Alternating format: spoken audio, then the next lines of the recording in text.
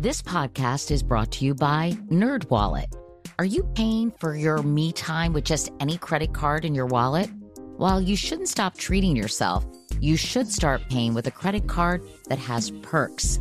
NerdWallet lets you compare top travel credit cards side by side to maximize your spending. Some even offering 10 times points on your spending.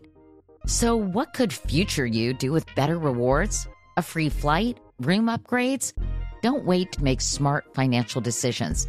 Compare and find smarter credit cards, savings accounts, and more today at nerdwallet.com. Reminder, credit is subject to lender approval and terms apply. NerdWallet. Finance smarter. From BBC Radio 4, Britain's biggest paranormal podcast is going on a road trip. I thought in that moment, oh my God, we've summoned something from this board. This is Uncanny USA. He says, somebody's in the house, and I screamed. Listen to Uncanny USA wherever you get your BBC podcasts, if you dare.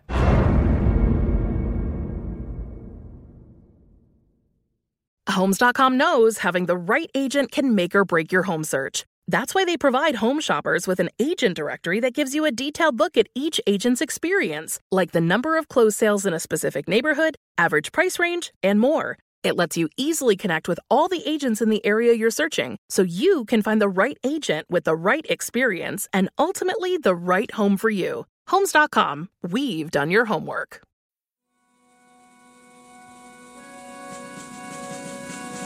Oh, say, can you see?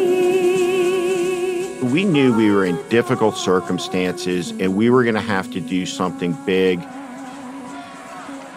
To my everlasting regret, I said, what about Sarah Palin?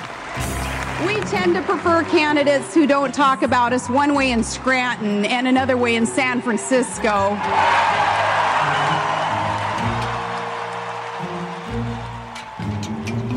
Today on the podcast, we're bringing you the second episode of our two-part special on the Sarah Palin interviews I did 10 years ago this month on the CBS Evening News.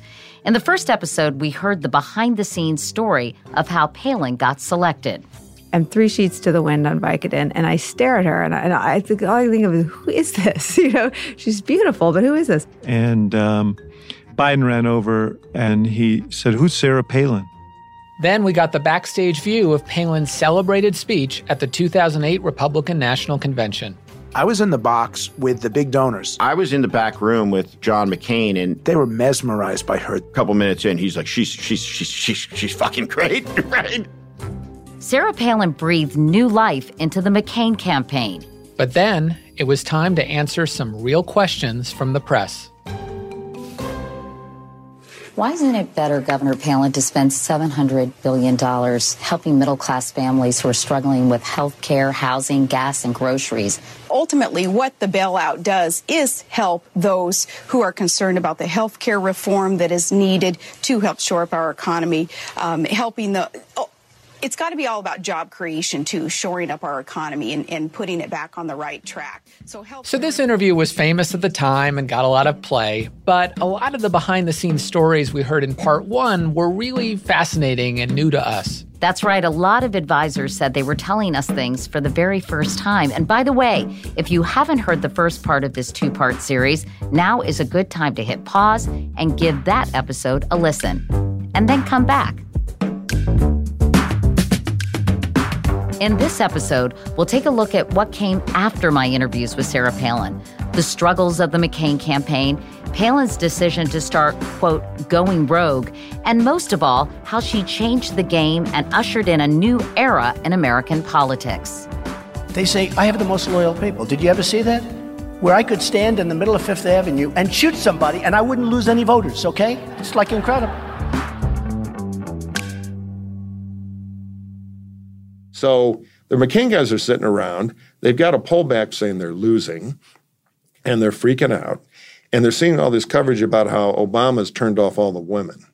And somebody popped up through the floorboards. I don't know if it was Steve Schmidt or whoever it was. But somebody said, there's a woman in Alaska who's really great.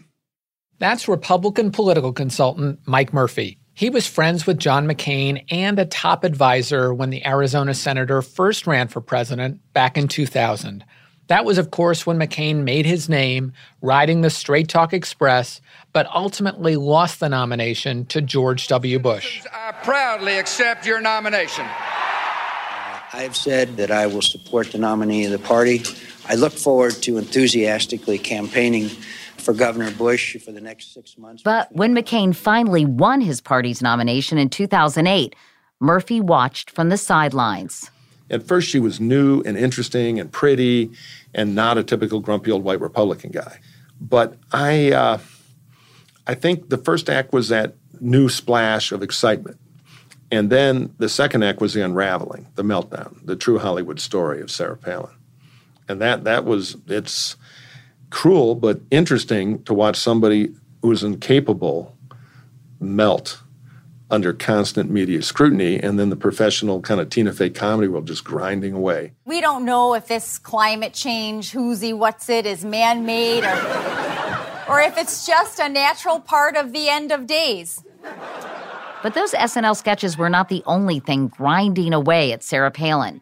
The media was relentless. But the interviews she has done are raising eyebrows. The most recent with Katie Couric. An excerpt from an interview with Katie Couric.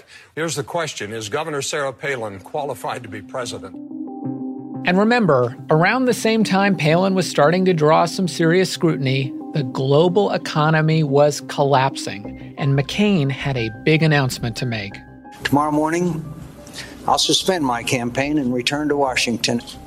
As part of that campaign suspension, McCain requested that the presidential debate scheduled for 2 days later be postponed. His opponent, Barack Obama, pushed back.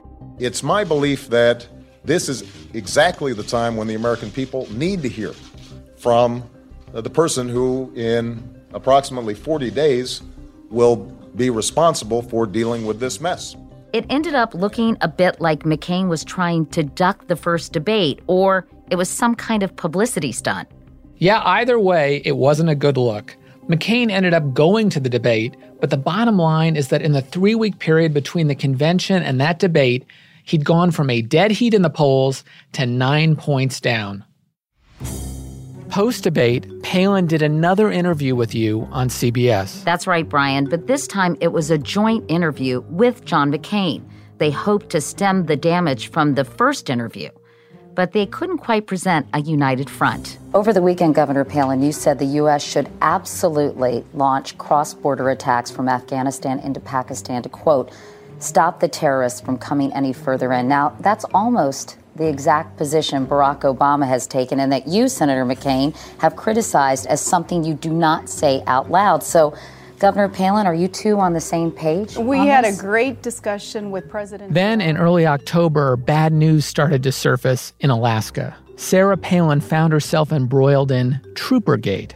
Last July, Palin fired Alaska's Public Safety Commissioner, Walt Monaghan. He says he was fired because he refused to fire Palin's former brother-in-law, Mike Wooten, a state trooper. And then there was the so-called Bridge to Nowhere. On the campaign trail, Sarah Palin said, Thanks, but no thanks for that bridge to nowhere up in Alaska. If our state wanted a bridge, we were going to build it ourselves. But as it turns out, she actually did support that project, which really undercut her image as this outsider who defied the wastefulness of Washington.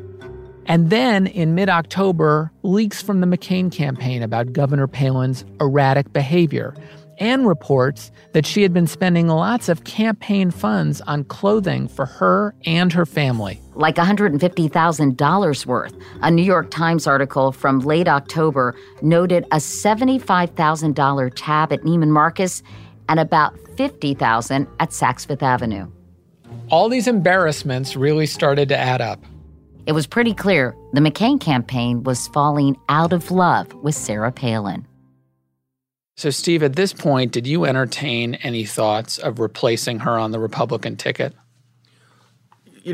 Campaign strategist doesn't have that power, right, unilaterally. That's Steve Schmidt, a senior McCain advisor. We heard a lot from him in part one. We had a conversation amongst a small group after Lehman Brothers went down and the global economy collapsed, that this was something that we would talk about, we would entertain, and that would only be on the basis of upward momentum in the race.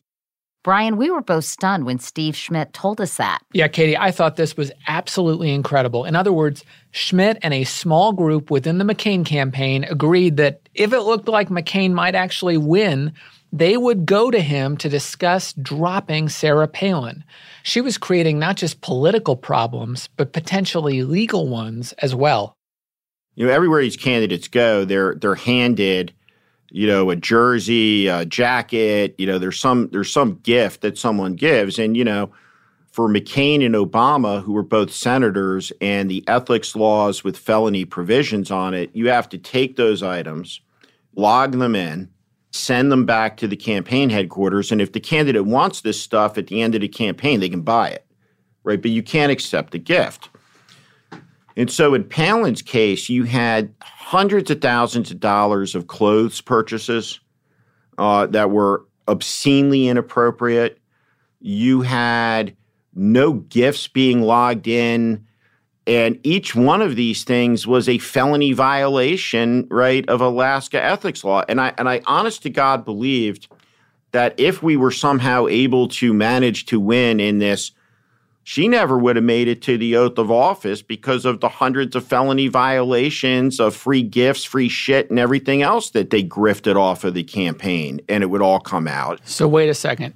You had total confidence that if McCain were elected, Palin would never have become vice president? That's right. By the middle of it. Because each pair of Ferragamo shoes was a felony. That's a felony?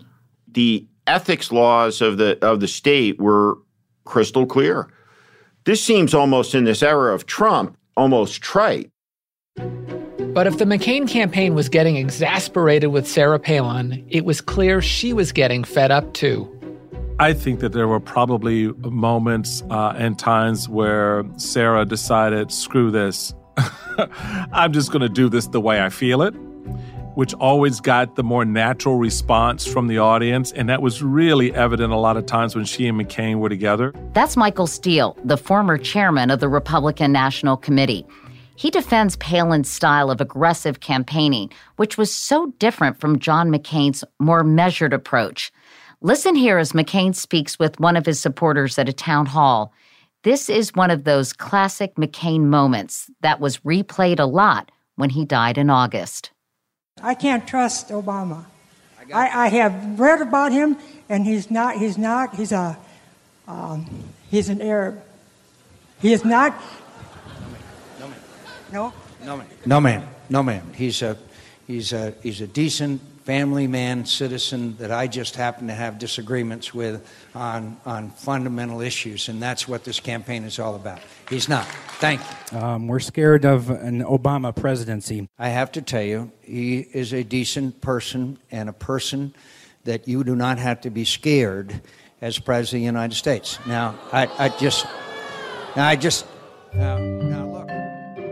The thing is, McCain actually had no problem going negative against Barack Obama, but there were certain lines he just wouldn't cross. But for Palin, there didn't seem to be any lines. She didn't hesitate to paint Obama as different from her and her supporters. I am just so fearful that this is not a man who sees America. This is not a man who sees America as you and I do. As you and I see America. She used guilt by association. Our opponent is someone who sees America as imperfect enough to pal around with terrorists who targeted their own country. To work with a former domestic terrorist who had targeted his own country. Press bashing. This BS coming from the lamestream media. Don't get sucked into the lamestream media's lies about conservative America's standing up for freedom. And her rallies were increasingly marked by volatile outbursts. The Washington Post reporting that when Governor Palin recounted the Obama and Ayers portion of her stump speech in Clearwater, one man in the audience proposing to, quote, kill him. Whether the remark was directed at Senator Obama bin Laden! Who are the terrorists?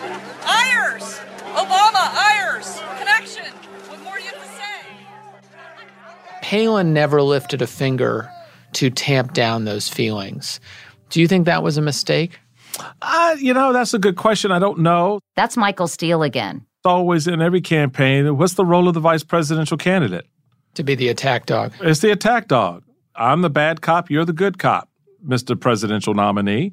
Why is it so different? Because she hit some hot buttons that people didn't want hit. So I'm not going to place that completely on Sarah's shoulders because there was some derivative benefit to the campaign for it. It's interesting that Michael Steele, who was the first Black chair of the Republican Party, says Palin got too much flack for her campaign rhetoric. I think what colors that, if I can use that word, is the fact that they were running against an African American. If Obama was some white guy from Illinois, I don't think people would have take the same umbrage and see the same level of dangerous rhetoric. But Republican audiences didn't shout treason, terrorist, kill him about Al Gore and John Kerry. No, they didn't. They shouted other things that were, just as reprehensible. Do you think Palin was using race in some sense? She wasn't using race in some sense. She was using race. This was, he's not one of us. He's different. He's one of them. That's Jessica Yellen, who covered Palin for CNN. Was the community organizer attack about race? I think that was about race and class. How so? He's organizing those people to get power, and that's a threat. I think that's implicit. Well, if Palin was using a dog whistle when it came to issues of race and class, she was using a bullhorn when it came to attacking the media. Jessica Yellen covered many Palin rallies. The rally was set up, it was outdoors, and she was on the podium, and then there were about 7,000 people there, and then we're right up against the crowd on these rafters. And at one point, she was riling people up about the lamestream media and how dishonest we are. And then she said, turn around, they're right there. And you look down and there's a sea of people sort of, throwing their fist and looking truly enraged. And I didn't feel necessarily physically threatened. I just could sense they perceived us as so hostile to what they value and so almost un-American in their eyes. And it was so oppositional to everything that I've ever thought about America and how we engage in politics. And I realized that there was this real divide, and it was being fanned. People didn't really appreciate how intense and raw that emotion was, and how the media was seen as connected totally with the establishment and what is perceived as wrong in this country. Don't get sucked into the lamestream media's lies about conservative America's standing up for freedom. Not since Richard Nixon's VP, Spiro Agnew, called the press nattering nabobs of negativism, had a political figure so vilified the media. In contrast, John McCain didn't go after the press. He courted them. Yeah, Katie, wasn't it true that before the joint interview you did with McCain and Palin, McCain made a point of complimenting you? Yes, he did, Brian. In fact, with Sarah Palin sitting right next to him, he said, Katie, good to see you. Thank you for that interview with Governor Palin. I thought it was very fair. I just wish I still had that on tape. Yeah, me too. But Sarah Palin was an entirely different political animal. She was hitting notes that other Republicans shied away from. Here's Mike Murphy. I think it's more you could hear in McCain, when he followed his instincts, the old institution-respecting music of the traditional right-of-center Republican Party. And in her music, which was all by ear to the crowds, the primary voters who would actually show up for this stuff, the music of the anti-institutionalism, the populism. So, I mean, that's some definite evidence that the primary voters were moving away from the old model that candidates like McCain, Bush family, Bob Dole, had all grabbed. So the difference between Palin and her forerunners on the Republican ticket is that those people, you think, showed more restraint in telling the base what they wanted to hear? Yeah, they managed the base. Because look at primary voters. They generally would rather have the hot sauce, in both parties, by the way. And so I think she started seeing primary voters and gave them what they wanted because, one, she would feed off the crowd, and two, it was in her interest as she started losing faith in the campaign's ability to beat President Obama.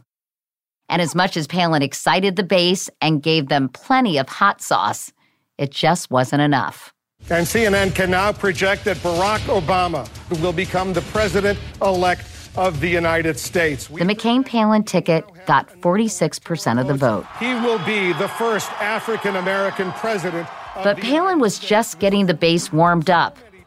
After the break, the Republican Party is on fire. In Chicago, let's listen in for a moment. A little bit earlier this evening, I received an extraordinarily gracious call from Senator McCain. I congratulate him. I congratulate Governor Palin.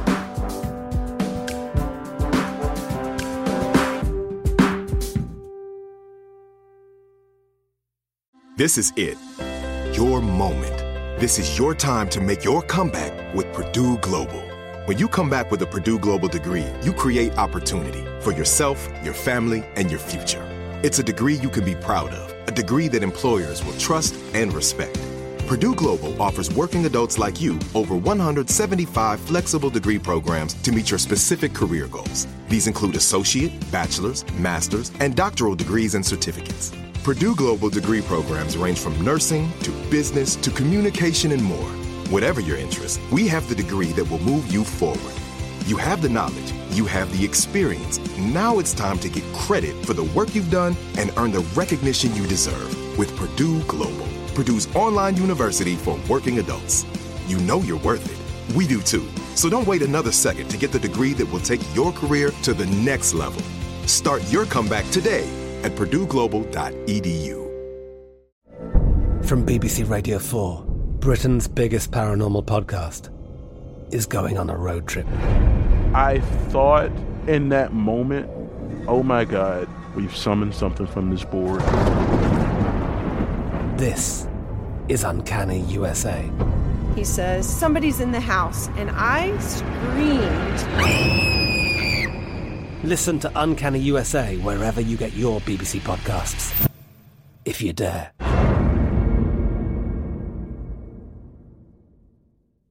The wait is almost over. Get ready for the 2024 NFL season as the full schedule is announced. Every rivalry, every rematch, every rookie debut, every game revealed. The 2024 NFL schedule release, presented by Verizon, coming in May. Live on NFL Network, ESPN2, and streaming on NFL Plus. Terms and conditions apply to NFL Plus. Visit NFL.com/schedule release to learn more. It's February 2010. Barack Obama has been in office for just over a year. The left is energized, and the president is center stage.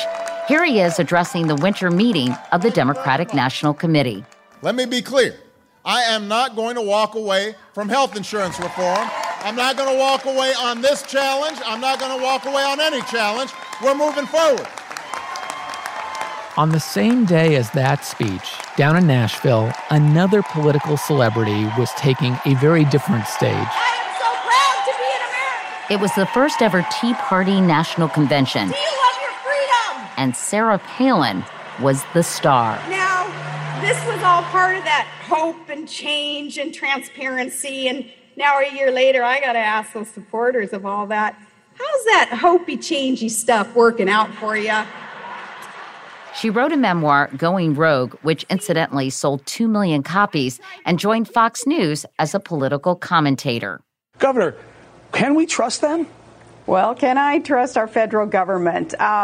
Is the bear Catholic? Does a pope live in the woods? No, I do not trust our federal government. Her brand of politics was gaining steam. Even John McCain had to respond. Running for re-election back in 2010, he was challenged by a Tea Party candidate. And as a result, both his rhetoric and his record took a sharp right turn. Complete the dang fence. Senator, you're one of us. I'm John McCain, and I approve this message. A border fence. That sure sounds familiar. Now, let's fast forward a year to 2011. Sarah Palin's back on Fox News. Governor Donald Trump, who's considering a run for the presidency, says that he's got investigators in Hawaii looking for President Obama's birth certificate. What do you make of that? Well, I appreciate that the Donald wants to spend his resources in getting to the bottom of something that it so interests him and many Americans. You know, more power to him. Palin wasn't just defending Donald Trump on the birther argument. The two were also breaking bread, or at least sharing a pizza in New York City. Remember that, Brian? I do, and I remember that people commented on the fact that he ate his pizza with a knife and fork. I remember that as well. Who does that? Actually, I do that sometimes. Yeah, I do too. Anyway, they seem to be pretty chummy. And when Palin hosted a political talk show, she invited Donald Trump to be her guest.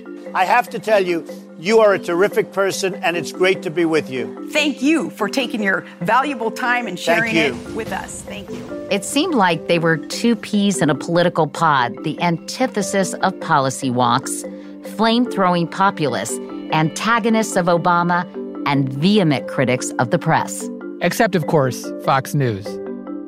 So it was no real surprise when 2 weeks before the Iowa caucuses in 2016, he is perfectly positioned to let you make America great again. Are you ready for that, Iowa? Our next president of the United States, Donald J. Trump. Palin's endorsement was seen as a real boon to Trump's candidacy because she still had a big following among the Republican base. That's right. And at that point, Brian, as you'll recall, very few people thought Donald Trump would ever get the nomination. But Palin seemed to be right back in her element at that press conference, particularly relishing the chance to needle the national media. Heads are spinning. Media heads are spinning. This is going to be so much fun. The surprising rise of Donald Trump made me reflect once again on those interviews I did with Sarah Palin.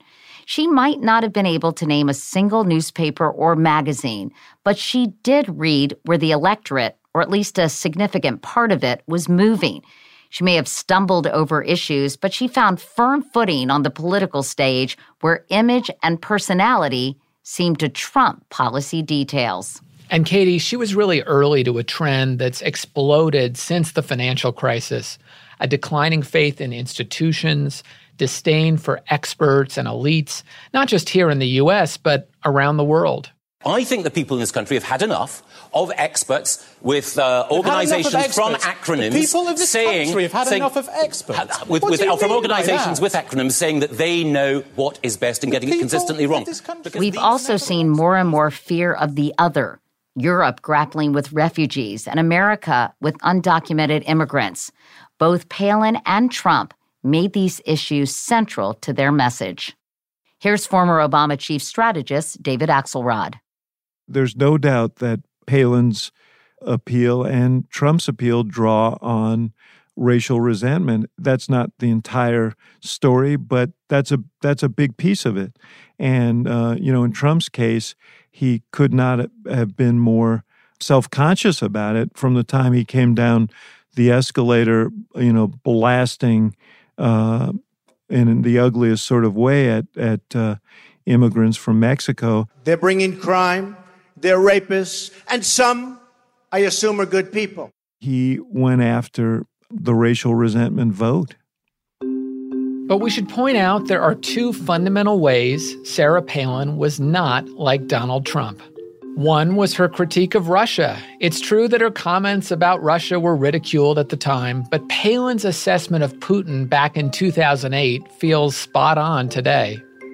And we've got to keep an eye on Russia. For Russia to have exerted such pressure in terms of invading a smaller democratic country, unprovoked, is unacceptable, and we have to keep... You believe unprovoked? I do believe unprovoked, and we have got to keep our eyes on Russia under the leadership there. The other difference? Oh yeah, Palin is a woman, obviously, and I wonder whether Palin's gender can help us understand why she was punished for her lack of knowledge in 2008, but 8 years later, Donald Trump managed to get away with knowing very little. sometimes shockingly little. Don't believe those phony numbers when you hear 4.9 and 5% unemployment. The number's probably 28, 29, as high as 35. In fact, I even heard recently 42%. I know more about ISIS than the generals do, believe me. We have a lower incarceration rate for Mexican immigrants and illegal immigrants than we do for any U.S.-born citizens. It's a wrong statistic. Go check your numbers. It's totally wrong. It sounds good. It sounds good. It's a wrong statistic. Check your numbers. I asked Nicole Wallace, who was Palin's advisor during the early stages of the campaign, if she thought sexism played a role in why Trump succeeded and Palin didn't. Sure, of course. Again, Donald Trump is more ignorant than Sarah Palin and didn't go down trying. She fell asleep at night with a highlighter in her hand every night, trying to bridge the gaps in her knowledge and trying to not disappoint John McCain. I didn't see Donald Trump, and I just covered him. I had never worked for him, but I didn't see him trying at any point to bridge any of the gaps in his knowledge. So I think she paid a bigger price for her ignorance than Donald Trump has for his. When you are a conservative Republican woman, you challenge kind of the rules of what women are supposed to be. Here again, Mike Murphy. And pop culture is quick to wheel on you as a caricature. Now, Palin, with her lack of depth and gravitas, made it a lot worse. But I think this thing changes because Hillary got a fair amount of beating. But when Hillary runs for president, Saturday Night Live is pretty soft. I mean, funny, good material. When Palin runs, the whole turret turns. And she was ratings. She was show business, so she got in that hot frying pan, which the campaign wanted because they thought she was a star, and she couldn't take it. And the world of evaluating candidates, I think, is a little harsher on Republican women than Democratic women. Whether the media is tougher on Republican women is up for debate. But what's not debatable is that the media is tougher on women in general, especially women running for national office. In fact, Palin, and of course, later Hillary Clinton, got more negative coverage than their male counterparts, and a lot more discussion about their appearance. On the other hand, the McCain campaign seemed to raise the specter of sexism to try to inoculate Governor Palin against criticism. Once again, here's Jessica Yellen. When she was named and when she was headed into the convention, we hadn't had time to really vet or know that much. But I got the call saying this is an able, experienced, knowledgeable, deeply engaged politician who has a vision for the future of the country, and any coverage that reflects otherwise is sexist. And it was almost laying down a marker. And why were they being so defensive about her knowledge and ability? ability? Well, of course, as a reporter, your antenna immediately go up going, oh, that's interesting. What do we have to investigate here? You want women in the public eye to rise or fall on their merits. And if they come under gendered sexist attack, speak up and point it out, absolutely. But in the case of Sarah Palin, she would miss on the basics. She would do the Katie Couric interview and not have answers. And then when she took heat, say that it was sexist to criticize her. Do you think coverage of Sarah Palin was sexist? Yes, in a different way. How? First of all, I think she was dismissed early because of her gender. She was treated differently because she was an attractive young female. We don't have many women running for high office who are still, I don't know how else to say this, in their sexual prime, who haven't gone through menopause, who don't look like dowagers. You know, if you have gray hair and you're like a grandma, that's a lot less threatening. But when you have a woman like Sarah Palin who's on the cover of Newsweek magazine wearing shorty shorts and showing her legs, even though she didn't pose for that specific cover, you know, it's threatening in a different way because she's both attractive and seeking, you know, adjacent to the highest office in the land. So I think that played into how she was treated. Murphy sees another difference. Trump was different from Palin in that he'd been on The Apprentice for 10 years, you know, in a fake boardroom built out of cardboard and plywood, pretending to fire second-rate celebrities who were pretending to work for him to do product placement commercials inside the show. But the perception was he's the can-do, in charge, no BS, art of the deal guy. And he was famous Palin, on her hand, was totally unknown until she got beamed up with one speech to the convention. So she was a lot more vulnerable, I think, to a media take-apart. She was a blank sheet and was defined by stupid, pretty soon, in somewhat sexist ways. So Trump had a lot more natural armor, and Trump was also more adroit at attacking the institutions. Palin had a little bit of traditionalist in her because the rules were different then. And she also had a running mate who was not going to cotton in that stuff at all. So she was in a tougher position than Trump, I think, both in terms of environment and what she was armed with. Meanwhile, in the aftermath of the 2008 campaign, Palin also positioned herself in a new way, as a victim. Here again, McCain advisors Steve Schmidt and Nicole Wallace. So this is this moment in time where, the ability to portray yourself as a victim of whatever, the deep state, big media, right? All these nefarious, conspiring sources becomes a powerful proxy. Well, it becomes a powerful asset within the Republican Party, this combination of victimization and grievance. And of course, if you turn now to Trump, right, what Trump understands intuitively is the victims are never going to pick another victim to be their leader. The victims want to pick an avenger to be their leader, and that's what Trump is.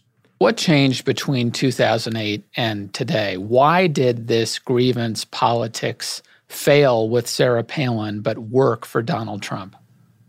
At the end of the day, Sarah Palin was never anything more than a victim. She wasn't able to play the role of avenger, of strongman, of toughness. And, Trump was a man who found his moment at a time where there's great contempt within the Republican Party's base for its elected leaders. The forces that sustain Trump, are of a direct lineage to the forces that sustain George Wallace. And what's always been the constant in the history of the country is that at moments where there has been racial progress, there has been another racial regression. The emancipation of the slaves, and then the wave of terror in the 1870s with the Ku Klux Klan, the heroism of African Americans in the First World War, having fought for liberty ashore, and you have this terrible regression in the 1920s. And the reality is, after the first African-American president, there has been another racial regression where the forces of intolerance that have always been in this country, have been ascendant and assertive. And you've just never had the case with someone like Trump where you have a person so purposely divisive and inciter of the worst impulses has ever gained power in the United States of America, but thus it has happened. She was the canary in the mine, that the party had changed, and it had become more animated by xenophobia, by nativism, by grievances than by any single animating idea. What the party became was something unrecognizable to, I think, anyone that was part of the Bush era politics, of compassionate conservatism, or even Reaganism, of America as a shining city on the hill. I think what Palin ushered in, she legitimized a really ugly, angry underbelly of the Republican Party that's now its dominant strain. If there hadn't been a Sarah Palin, would there be a Donald Trump? I think that constituency was there waiting to be marshaled. And of course, we saw the Tea Party movement. Here again, former Obama strategist David Axelrod. To some degree, Donald Trump is a reaction to Barack Obama, just as every president is a reaction to the previous president. And Barack Obama was a jarring cultural figure to some because he was the personification of change in a changing country. And that demographic change, that cultural change was deeply, deeply concerning to the Palin-Trump base. And so I look back at those Palin rallies at the end of the 2008 campaign, and I can draw a straight line from those to the election of Donald Trump. Donald Trump picked up on the kind of themes of Palin, from the sort of mining of the obvious divisions and resentments, and he exploited them brilliantly.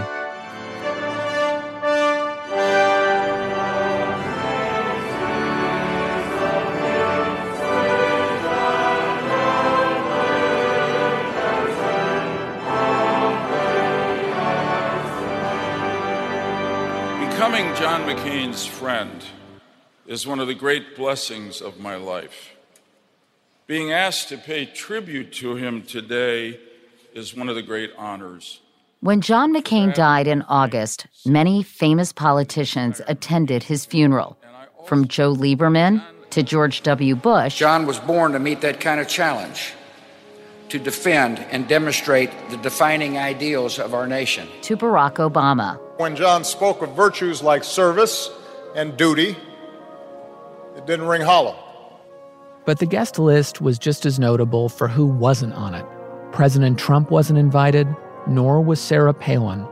Steve Schmidt and Nicole Wallace didn't make the cut either. And Brian, Steve Schmidt said this deeply saddened him, but he also told me there was really no unfinished business between them. The last thing John McCain said to him was, "I love you, Stevie boy." But apparently the fact that Steve and Nicole were brutally honest about Sarah Palin's shortcomings and the drama that unfolded inside the campaign was more straight talk than John McCain wanted. Or perhaps the McCain family just wanted to put aside the catastrophe of 2008 and where it might have led in the years since.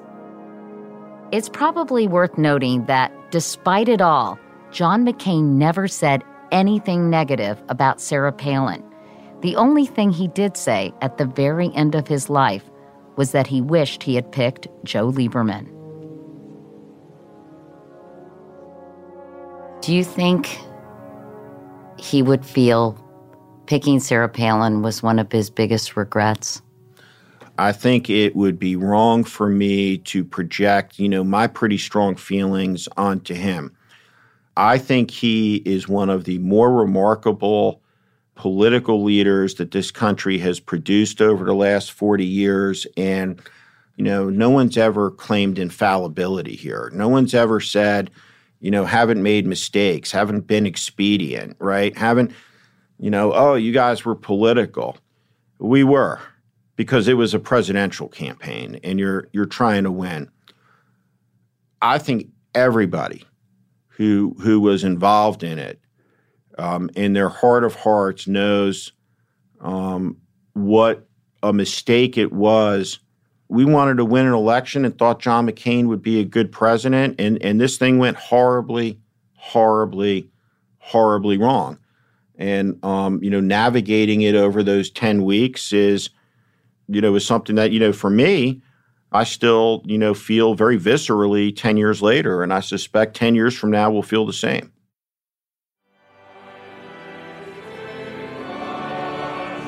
She could have been a real force if she had gone back to Wasilla, done her homework, had the intellectual curiosity to school herself on important policy issues, and then come back with a vengeance. She could have been president. These are questions for her.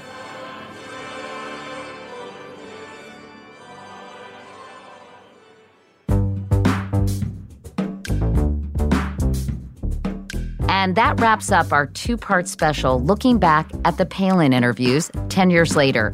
A huge thank you to our producers, Reverend John Delore and Stephen Valentino. The episodes were mixed by John Delore and Jared O'Connell. And of course, thanks to the rest of the team at Stitcher. That's Gianna Palmer, Nora Ritchie, Casey Holford, and Chris Bannon. Invisible Studios in LA helped out with recordings for this episode. Thanks to them as well. And of course, a big thank you, as always, to my assistant, Beth DeMaz, and Julia Lewis, who keeps my Instagram and Twitter accounts moving and grooving.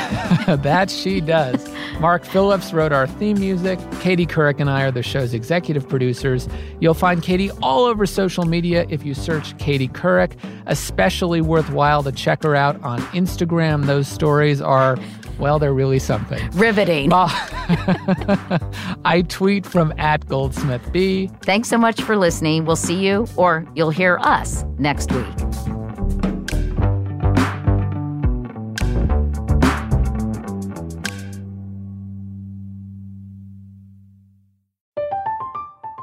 I'm Katya Adler, host of The Global Story.